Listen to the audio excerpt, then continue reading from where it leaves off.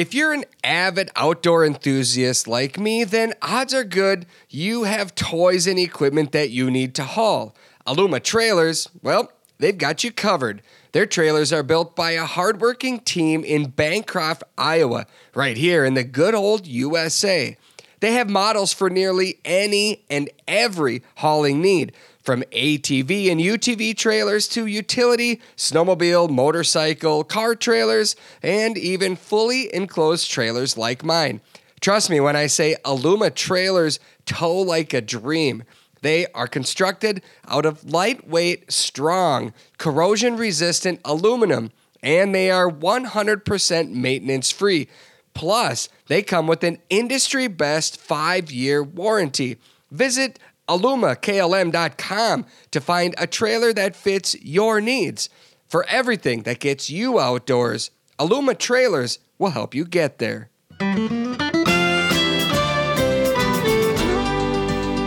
Well, I have a bunch of rods rigged in the garage. So far, no boat to put them in, but even as winter starts to head away and I start thinking about the walleye opener, there's a lot of chat these days about walleye limits in Minnesota. What should we be keeping scientifically? What should we be keeping because of what our hearts feel? So we're going to talk a little bit about limits here in Minnesota. And I'm just going to daydream of getting out on opener and that first tug on my jig. Hey there, Bill Shirk, the Man About the Woods. Welcome to the Minnesota Bound Podcast, the stories behind the stories. And today I have two wonderful resources who are quite dialed into all the talk about limits here in Minnesota. My old fishing buddy and friend, Nate Blazing, who is representing the Walleye Alliance today, and also Brad Parsons, fishery section manager for the Minnesota Department of Natural Resources. Hey guys, how the heck are you? Doing well, Bill. Thank you for having me on. Of course.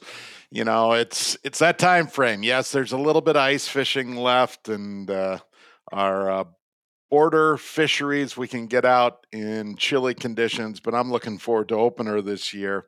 I hope you guys are as well. Yeah, absolutely.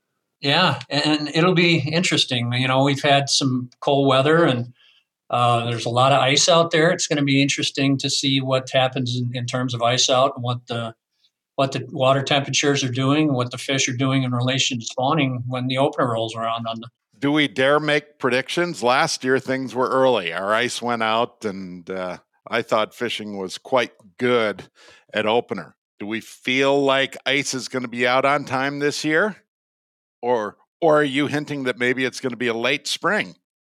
You know, if I could make a call and be a gambling man, I could make a lot of money on that. But in general, right now, it looks like with the water temperatures and the snow conditions, particularly up north, I would expect normal to perhaps late, if I had to guess. Yep. Further south, not as much snow on the ground, so things could go a little earlier. But you know, Nate's a far better walleye fisherman than I am, so I might defer to him on this one. Both of us combined. Whatever. I don't know about that, but yeah, I am chomping at the bit so hard here. Again, I love winter fishing, but this winter has been a little brutal, I guess I'd say. And so I'm daydreaming, watching fishing shows, kind of with Brad. You know, you never know with Mother Nature. She does what she does. But right now it's kind of looking like it might be a little later than normal, although the extended forecast, starting to see some trends in the right direction. So I'm hopeful that ice will go fast, get some of the snow melted. Looking forward to the Rainy River early season trip. So all I can do is hope. And pray. So you guys are both prominent voices when it comes to walleyes in Minnesota. Brad, for you, how did that come to be? When you were a little kid, was this where you saw yourself ending up?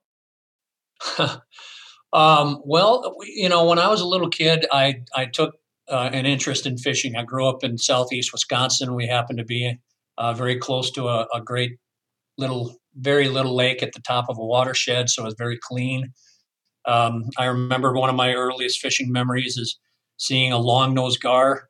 In my mind, it was 5 feet long, probably more like 3 feet, coming up to my bobber, and that kind of got my attention. And eventually, after I had moved to Illinois, I realized you could work on fish for a career. So I did that and went back to Wisconsin for college at Stevens Point and out to Wyoming for grad school, and got hired back in 1986 right out of grad school here in Minnesota. And I've been around ever since.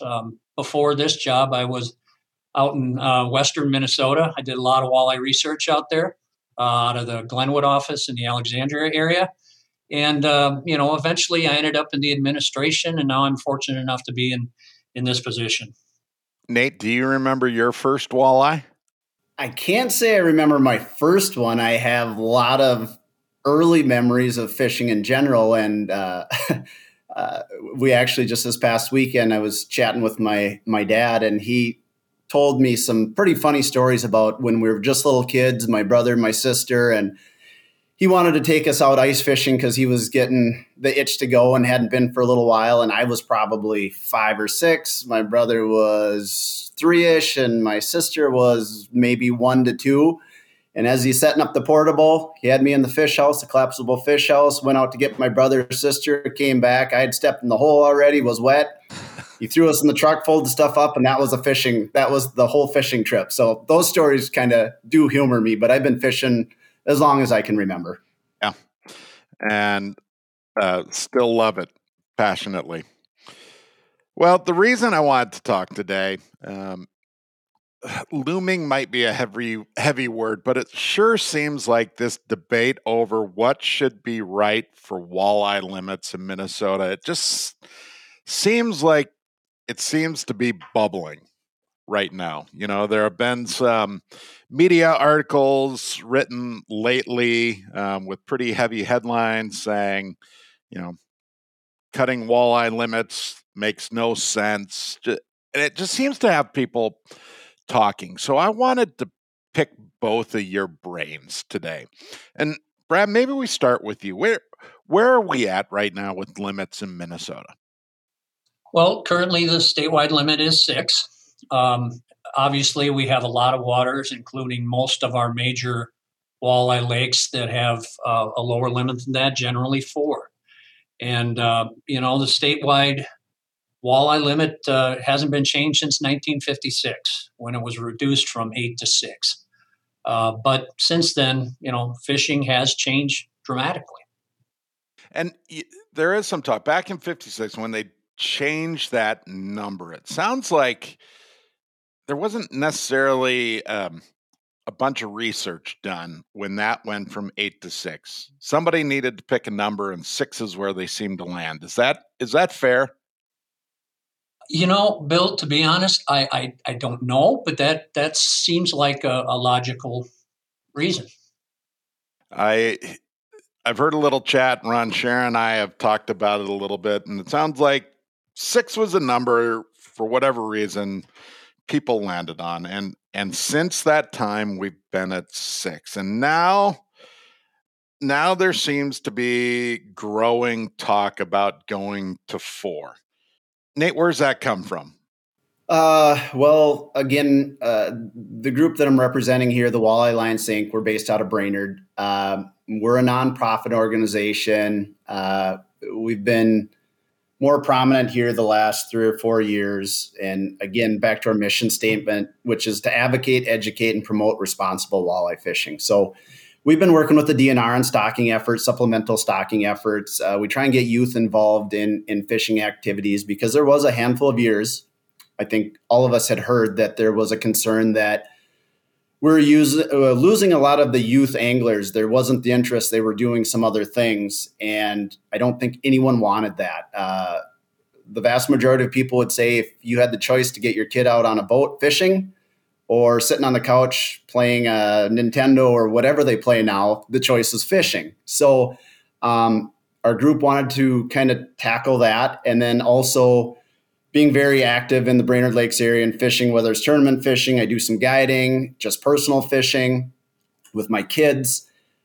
We started seeing some trends and concerns in the walleye fishing and the populations, and the talk at the boat ramps when you're loading and unloading your boat in terms of how the catch was going, and frustration seemed to be growing on people in terms of not having a whole lot of success, at least in this area, the Brainerd area, with some of the walleye fishing. So that got us to kind of form a smaller group that we reached out to the DNR, and we wanted to have a discussion, just explore, what could be causing this? Are we missing the mark? Are we just not good fishermen? Are things changing? And again, that's been 5 to 7 years ago. And since then, a lot of stuff has changed. We've got some of those answers, but at the same time, there's still quite a few trends that are very concerning. And again, the thought process here is we're trying to get ahead of those to ensure that the gem of walleye fishing that Minnesota is known for, that we have that for, again, future generations, for the tourism side of things. So that's kind of, I guess, where we're at and why we started pushing for this 4-fish limit at this point. It's interesting because, because of what I do for work, we obviously travel. We fish a lot of different areas. And one on my mind these days seems to be Lake of the Woods, right? I have friends on the U.S. side running resorts who call wide-eyed and say, you can't imagine the number of people who are on the lake right now. And you start to do some simple math on what those folks are probably harvesting. And that's where I look at this, right? I see a large number of fish going out of a lake. Now, we were just up on the Canadian side a few weeks back. And those folks are saying there's nobody around. We've got great walleye fishing and nobody comes and fishes, right? So one lake, two very different potential end results for fishing. I'm not a biologist. I don't have this figured out, but I know what my emotional gut tells me on this, right? I fish a lot in the Twin Cities, Lake Minnetonka. Of course, Brainerd Lakes is a big destination when I'm not doing my work, and I've got young sons. And I think the end result we're all trying to get to is we want to protect the legacy. I sure want Brady and Bennett Shirk to have an opportunity 30 years from now to go out someplace and maybe have some luck catching a walleye or two. And you start to hear these debates. One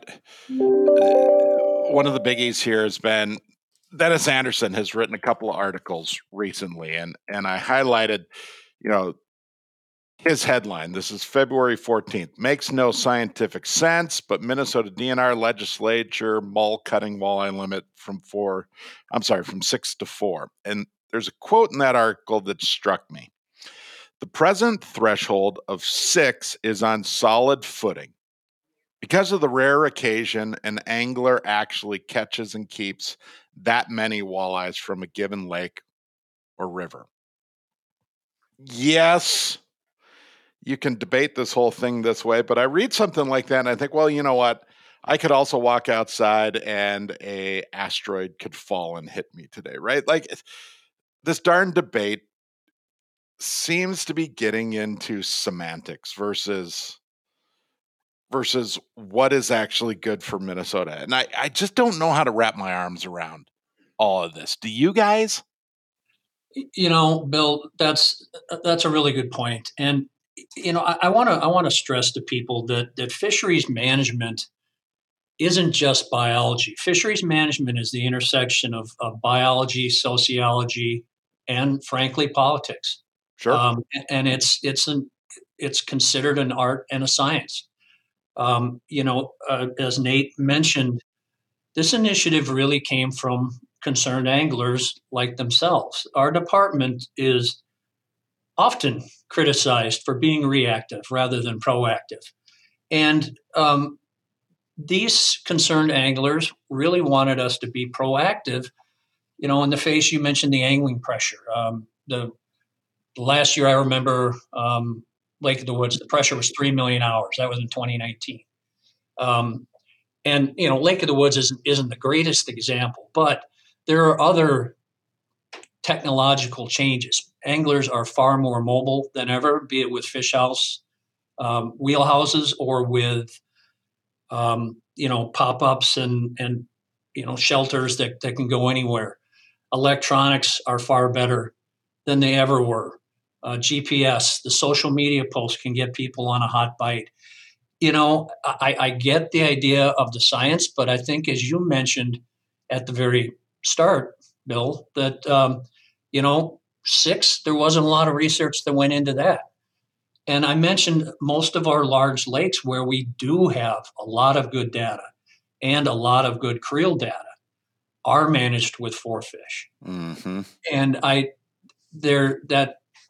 again, can I sit here and tell you that Lake X in Cass County, the walleye fishing is going to get better if we go from 6 to 4? No, I cannot do that. And I won't try and do that. And I don't deny, and you've seen it from retired fisheries folks. I have current employees who are on both sides of this particular issue, and that's okay. But at some point, we have to look into what's best for the future. And we're not just dealing with increased angling pressure.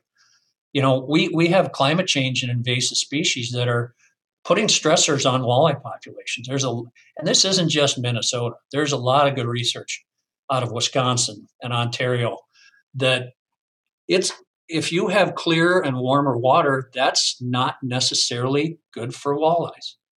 The good news is that Minnesota tends to have larger lakes than, say, Wisconsin or Michigan, and that effect seems to be less on larger lakes. So there's just, everything has changed in the past since 1956. Fishing line, as I mentioned, GPS, you got people pointing out hot bites and folks moving there in a heartbeat. And so these are all in a things matter we of look at. hours, literally. Absolutely. Something gets posted online and boom, people are there. Sure. Nate? Yep. I feel like this debate gets you pretty emotional. You do know me well. So kind of like Brad said, yeah, I absolutely have very strong feelings about this because we've been working on it 3 or 4 years. Plus it was another 3 or 4 years in the making of mulling on this about what should we do? There's not a perfect answer. No one's going to say that.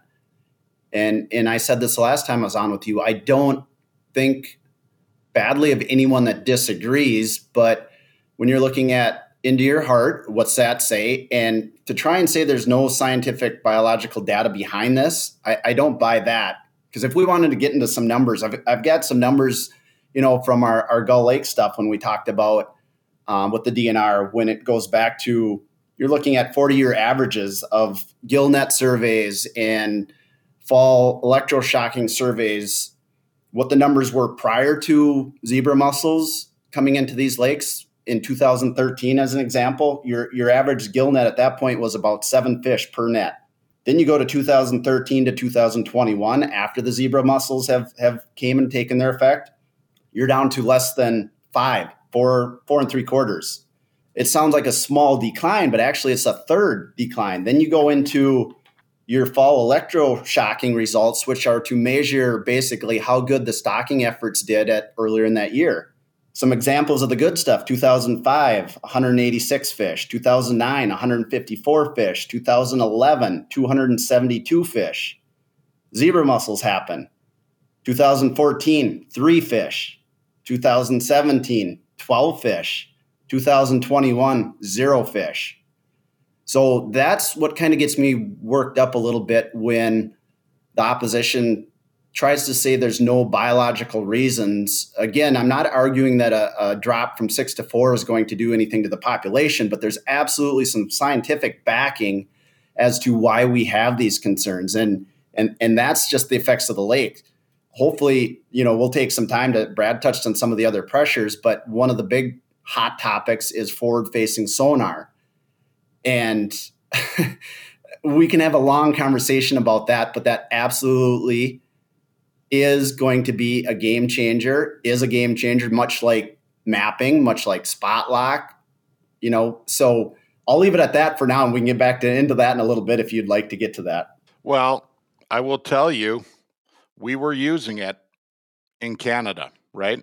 I'll have a unit this year on my boat, and it is darn near tactical.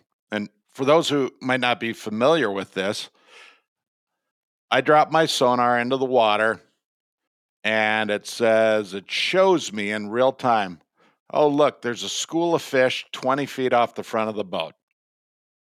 Gosh, I think I can count 12 fish. Wait, where'd they go? They were just there. Now they're gone. Now I pan over a little bit. Oh, there they are. They moved just to my left. Oh, now they're 25 feet. And I drop a bait down. I can see my bait. I can see the fish reacting to the bait. It's amazingly cool. I'm not going to lie about that, but it almost feels like cheating a little bit. And we've always had these chapters, right? When technology changes, when we had some of the mapping, I felt the same way, but I don't know. We're just becoming very, very good at finding the fish versus when I was a kid on my 12-foot rowboat with a green box and a rope with a weight that I drove around double checking everything. We're good at finding fish and it has an impact. And yes, there's been a lot of talk recently about, hey, show me the science that says dropping from 6 to 4 will make a difference. Well, I've been lucky enough to be a part of the Natural Resources Roundtable that happens every year where people come in and talk about the future of Minnesota's resources, fish and wildlife. And the message I've heard over and over again is you drop it from 6 to 4. Yes, it's not going to have an impact on the lake, but that becomes a social debate. It is about changing the mindsets of the public. The science shows you go to 2 and then you start to have an impact, correct? Yeah, that's we could definitely show that. And we do have creel data. I know Ottertail Lake a couple years, we did have up to 15% of the people that were keeping more than either 5 or 6 fish. And one of the others, I want to get back to something that Nate was talking about with the effect of zebra mussels. And one of the arguments that I hear is, well, don't drop the limit, just stock more fish. And the reality is that there are certain problems that we cannot stock our way out of. Mm-hmm. Stocking is an incredibly valuable tool in many cases. But I would also point out that most of the walleyes caught in Minnesota are naturally reproduced. However, most of the lakes where you can catch walleye are dependent upon stocking. But if you have things like zebra mussels and spiny water fleas and clear water that change the food web, or warmer water and clear water which squeezes the optimal habitat for walleyes, just putting more fish in is not a good scientific way to fix that issue. It just isn't. There are places that I am all for stocking. It's going really well, and where it works, we do it. Trust me. But you can't stock your way out of every problem. Mm-hmm.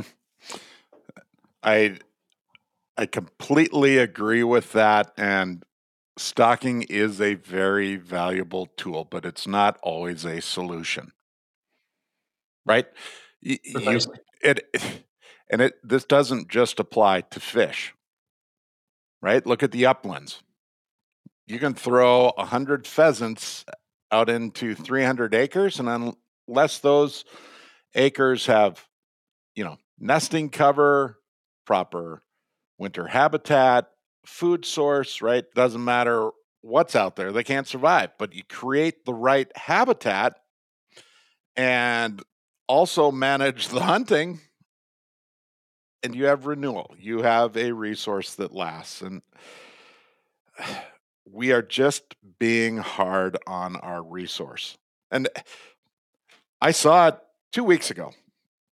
I live on the west side of the Twin Cities and drove out past Lake Independence, and I looked at that lake and thought, that poor lake. There were so many ice houses on that little round basin. And I thought, if you just do basic math, right, it adds up.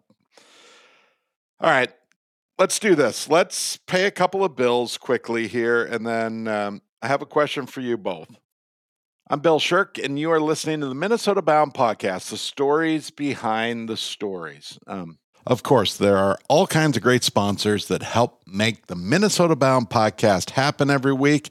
I'd like to thank our newest sponsor, Oreo Ritz. Hey there, Bill Shirk, the man about the woods. You know, today is a day for adventure, and Cub has all the Nabisco snacks you need to make sure that adventure is delicious from start to finish. Life is just sweeter when you share Oreo cookies on the trail. Also, when you crunch Ritz crackers at the campsite or rock the boat with rich cheese crispers. Stop a Cub on the way to your adventure. The great outdoors is calling. Be sure you bring the snacks. Hewitt Docks, Lifts, and Pontoon Legs began in a small south-central Minnesota town with a mission to make dock install and removal easier by inventing the Roll-A-Dock. Well, now the company has evolved to provide everything you might need to improve your lake time. In addition to the classic Roll-A-Dock or the new Ultra Dock system, Hewitt offers all-terrain staircases, gangways, canopies, and lifts, along with any accessory you might need. Celebrate 50 years of business with us. Go to HewittRad.com to enter for a chance to win a free dock and monthly prizes. Hewitt Docks, Lifts, and Pontoon Legs. Work hard, play harder. You deserve a Hewitt. Okay. My guests today, I have Brad Parsons, Fishery Section Manager from the DNR, and Nate Blazing on behalf of the Walleye Alliance, Inc. Oh, there's been a lot of chatter recently, and sides digging in heels a little bit on this debate. Do we stick with 6 fish, 6 walleyes here statewide, or do we eventually make a move to 4? Nate, where is this debate headed? What are next steps coming here? Well, again, since we're in legislative session right now, the bill made it through 2 committees last year in the Senate, did not get a hearing in the House. Then it went into conference committee and special session. It ended up not making it into law. I would say last year was a somewhat odd legislative session. And again, you got to take into account whether it's a budget year or not for your proposal. So we decided with talking with Senator Rude, again, who's carried the bill in the Senate, that we would bring the proposal back this year. So the bill would pick up again where it left off. I think it's in Senator Kiffmeyer's committee. Representative Eklund in the House side of things from I-Falls has said he would author it. We've reached out to Representative Hansen, who is the chair of the Environmental Committee on the House, because I believe he made a comment, I think it was in one of the articles, that he had not necessarily heard from the public that this was wanted. And so we did, I think, kind of somewhat pepper him with some emails from folks that, again, are in favor of this. So back to our organization.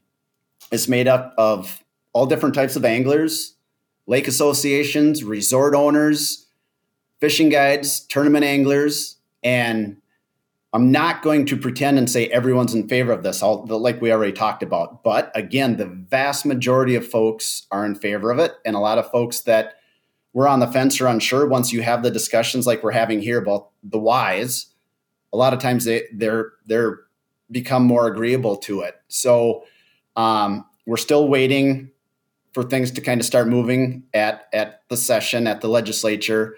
The first bill deadline, I think, is right before Easter. So we're doing okay there. We're still in the education piece. Like you said, the debate has gotten very vocal lately. I would say more so one-sided. We haven't really been vocal to speak our side of things.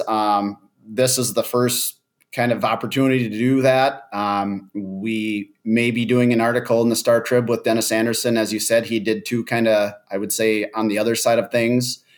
And then we're working with some other media folks here, well-known guys, that we're kind of going to develop an ad campaign showing a lot of notable fishermen that people know, not just in Minnesota, but across the nation, that are in favor of this. So the one thing I want to say is we absolutely defer to the fishing experts, which is Brad and his staff.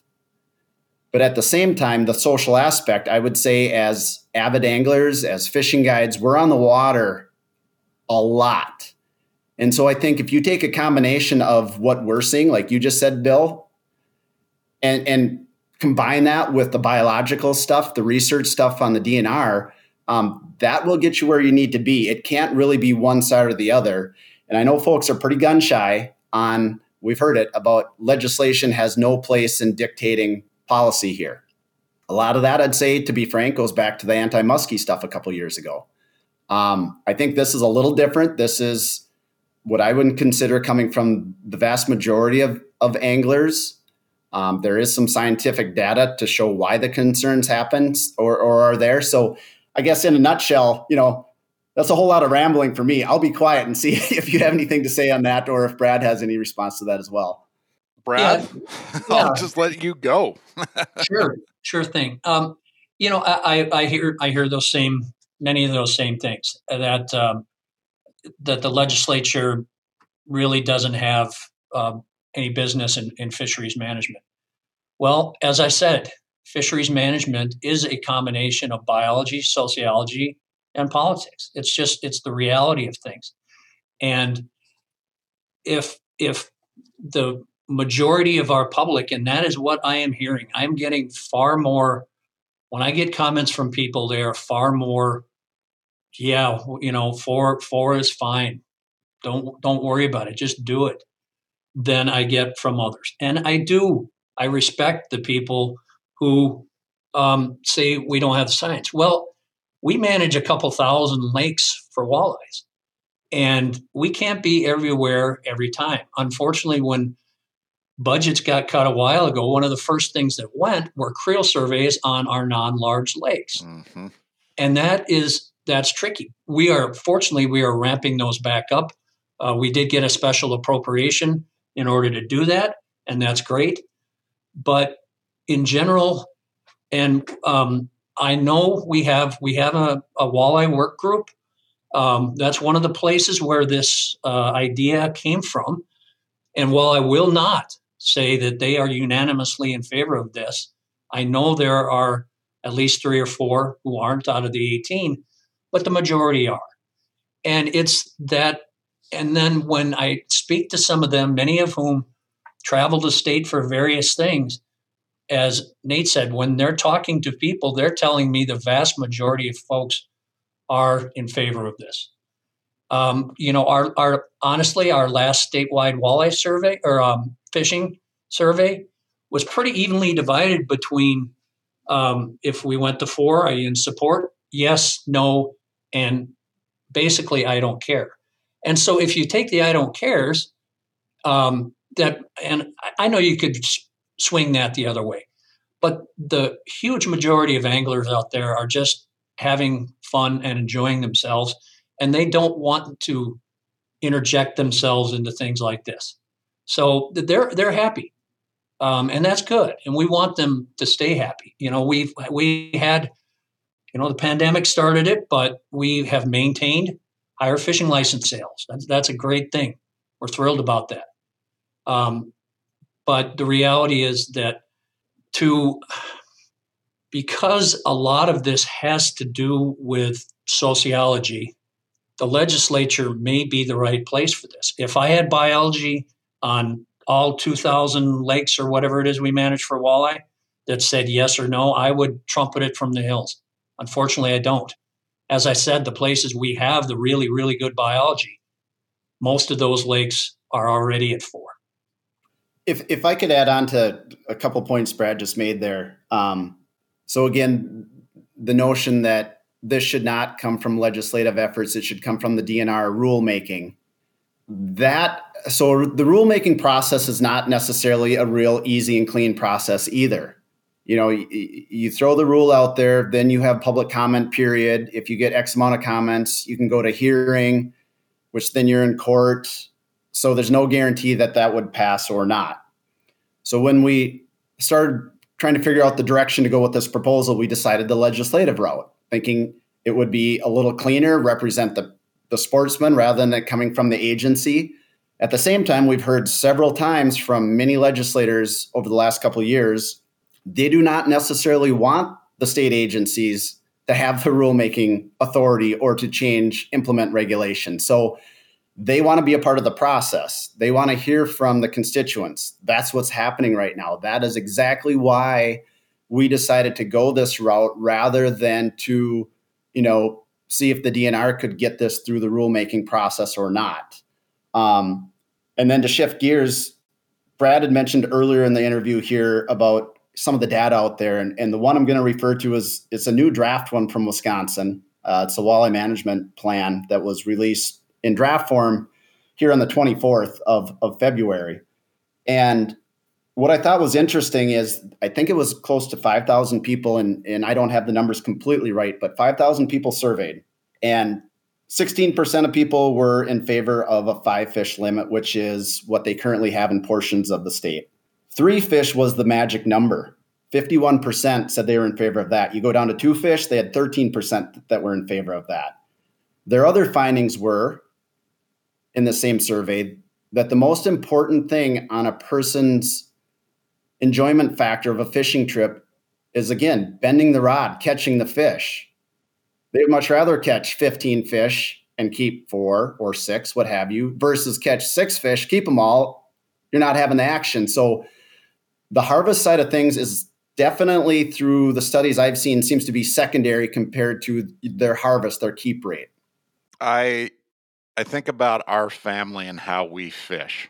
Absolutely. We want to bend the rod as often as possible. For my 11 and 13-year-old boys, if it's 100 times in a day, that's better than 30. But I can probably count on one hand the number of fish we have kept to eat, right? With the boys. It's not something that's important to us, right? And I look at Lake of the Woods where, I want to make sure I've got my numbers right here. 4 walleyes, total of 8 combined with sauger, so 8 fish a day. And you'll see people who nothing matters outside of the 8 fish in the bucket, right? So they're 2 very different experiences on our lakes. And I don't know which is right. I know which feels right to me. Well, and Bill, I don't think there's a right or wrong on that. Again, I do think there's some generational influence on that. I've experienced it firsthand from growing up. Look at what the Linders did with catch and release and how that has grown throughout the years. There's absolutely a shift in how people look at their fishing. Again, is it important to the younger generation, say? Is it important to go out and catch their limit, or do they want to go out and do nothing but catch fish, take a picture, post it on social media, and their day is complete? There's absolutely that change, which is great. I like to eat fish. I eat a fair amount of fish, not every day by any means, but I've also heard that this proposal is to basically do away with consuming fish, and that couldn't be further from the truth as far as I'm concerned. The one other point that, I wanted to kind of get into here when we came up with this proposal is, and Brad can probably speak to this more so in the numbers, but I believe the statistics show that the vast majority of the fish that are caught are from the minority of anglers. So if you want to say 10% of your top end anglers catch 90% of the fish or something like that. The thought Which process, you are clearly in, Nate, by the way. Well, I thank you for saying that. But what I'm trying to get at is if that is the case, and so many of the high-end anglers that are in that figurative boat are the ones that say, hey, we have no problem with this. If that means we give up catching a couple extra fish, and Joe Public, who's been struggling to catch 2-3 walleyes on an outing, I think it increases their chance of having, getting a few more fish. And so if you want to get in the recruitment side of things, in theory, the same amount of fish could be harvested. It's just that equity of catch is spread out to a larger group of people. And again, goes back to a greater satisfaction for more people. I don't see how that's a lose in my opinion. All right, I have one other question for you guys. I'm sure we're going to blow up the internet, but first, let's thank a few more of our sponsors. Bill Shirk, the man about the woods. You are listening to the Minnesota Bound podcast.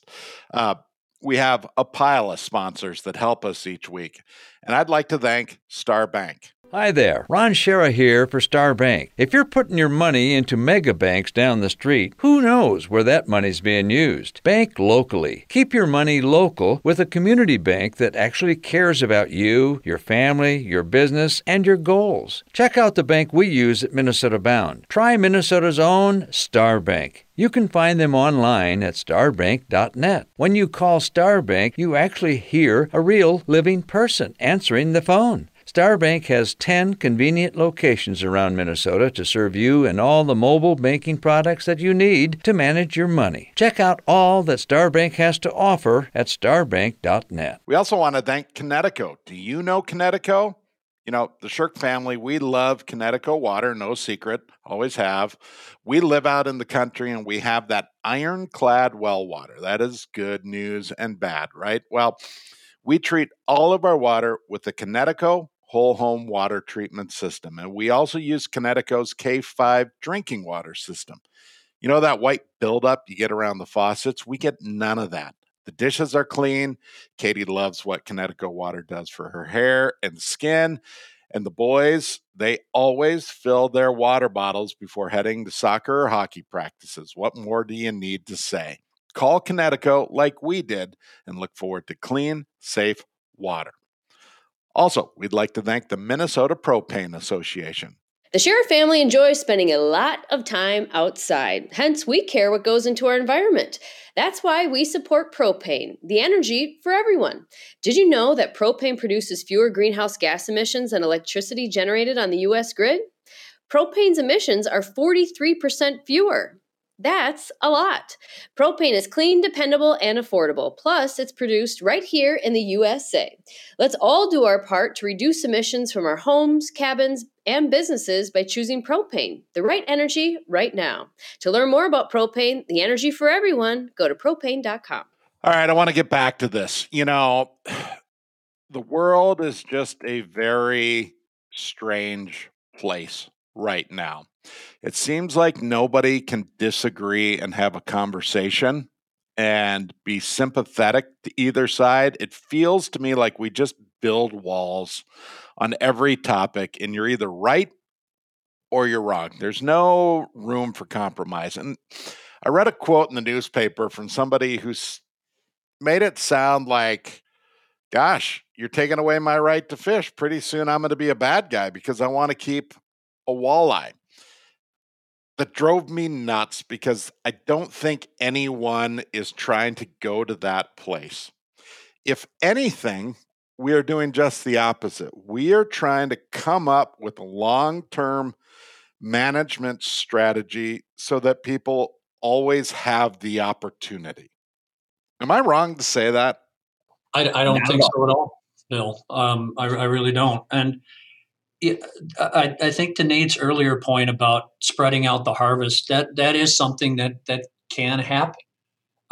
When I talk about, I do think there are places where this will make fishing better. Can I tell you where they are? No, but it particularly occurs when you get a hot bite, and particularly early in the season. And if people get on it, spreads on social media, a lot of fish come out. That just has to leave fewer fish for later on in the season. And I eat fish. I keep some fish when I go out. I don't like to eat frozen fish, so I tend to eat right away. So I am not here to villainize anybody who wants to keep their limit of fish. If that's the limit, feel free, go ahead and take it. I'm more than happy for that to happen. I'm not here to legislate morals, but I'm also not here to take away people's opportunity. And it's really the opportunity that we manage for. That's the most important thing for us, is to have people to have the opportunity to fish, the opportunity to keep a few here and there if they so desire, the opportunity to throw them back if that's what they desire. So I think this has been a respectful debate. You talk about the divided world. I was frankly just in Washington, D.C. last week on some business for the Mississippi River. And, you want to talk about a divided place, that's one. But what we were talking about was natural resources protection issues, including the fight against invasive carp in the Mississippi River Basin. That's a bipartisan issue. It really is. Nate talked about the folks in the legislature who are carrying these bills. It's both sides of the aisle. One of the few things that I think all of us can agree on is that we need to be proactive in protecting our resources for ourselves now and for Nate's kids. My kids are grown now. It's up to them whether they want to go fishing. But again, we get criticized so often for being reactive. This is a proactive grassroots movement. The DNR did not intend to impose this upon anyone. Which I'll just say that gets to some of the political end of this, right? Because you have folks at the Capitol. So wait a second, I don't want to bring this to my constituency because they may not like it, right? And that is where this partially becomes a political debate. And I understand that. I'm sympathetic to it, but we bring all kinds of tough decisions, right, to people. Next steps here. Nate, you talked a little bit about it. Brad, where does this go? Well, that's entirely up to the legislative process. The department has decided to support it. I have testified in favor of it, and I will continue to do so if I am asked. At this point, like I said, the legislators will do what they need to do. And there you have it. We just wait and see. And if it goes no place in the legislature, guess what? We'll be talking about it again before the next session. Nate, don't you think that's fair? I do. And dovetailing off of that, as we start getting a little more vocal with our reasons of why we feel this is important and needed, I've always urged people, even if you're opposed to it, contact your local legislator, let them hear from you. That's, again, they're supposed to be representing the people, the constituents in their areas. And so back to what Brad has heard and what I've heard, the vast majority of folks are in favor of this. We want this. So if the majority is in favor of it, and I should also say, if the DNR, Brad or his fishery managers would have say, hey, this will have a detrimental effect on specific lakes or overall, we drop it in a second. I'd walk away from it so fast. But I see no negative in that, in the proposal at this point. I see only positives that could come from it.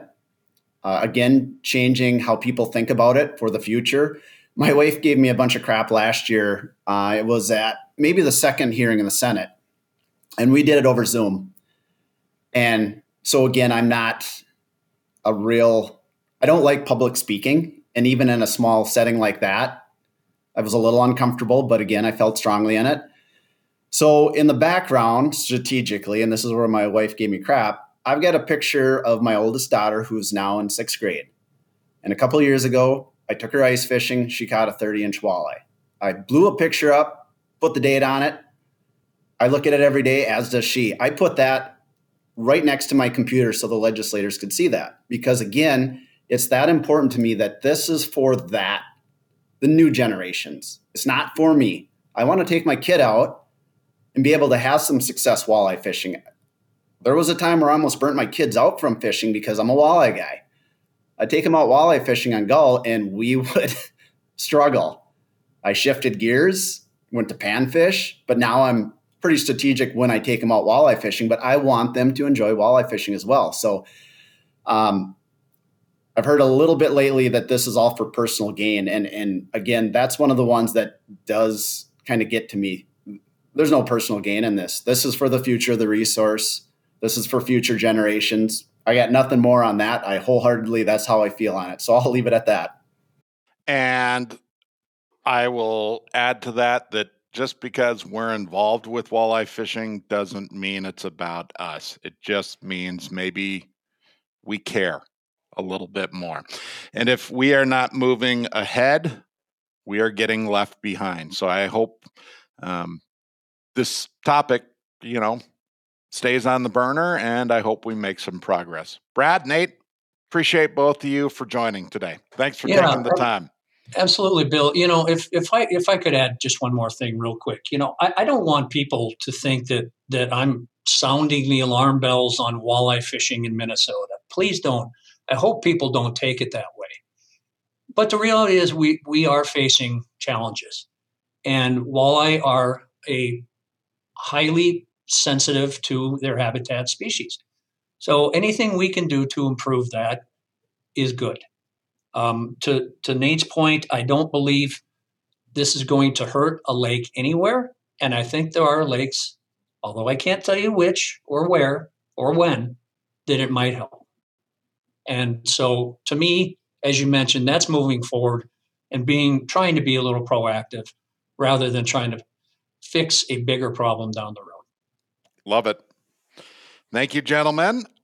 And I hope if you've been listening today, maybe you've learned a little something or just thought about what is important as we move forward.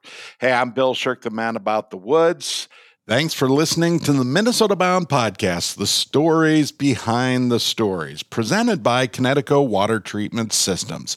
My family uses Connecticut. You should too. Also, I'd like to thank our newest sponsor, Oreo Ritz, Hewitt Docks, Aluma Trailers, built to deliver excitement, Star Bank, the bank we use at Ron Shera Productions, and the Minnesota Propane Association. Until next week, don't forget to introduce a kid to the great outdoors. See ya.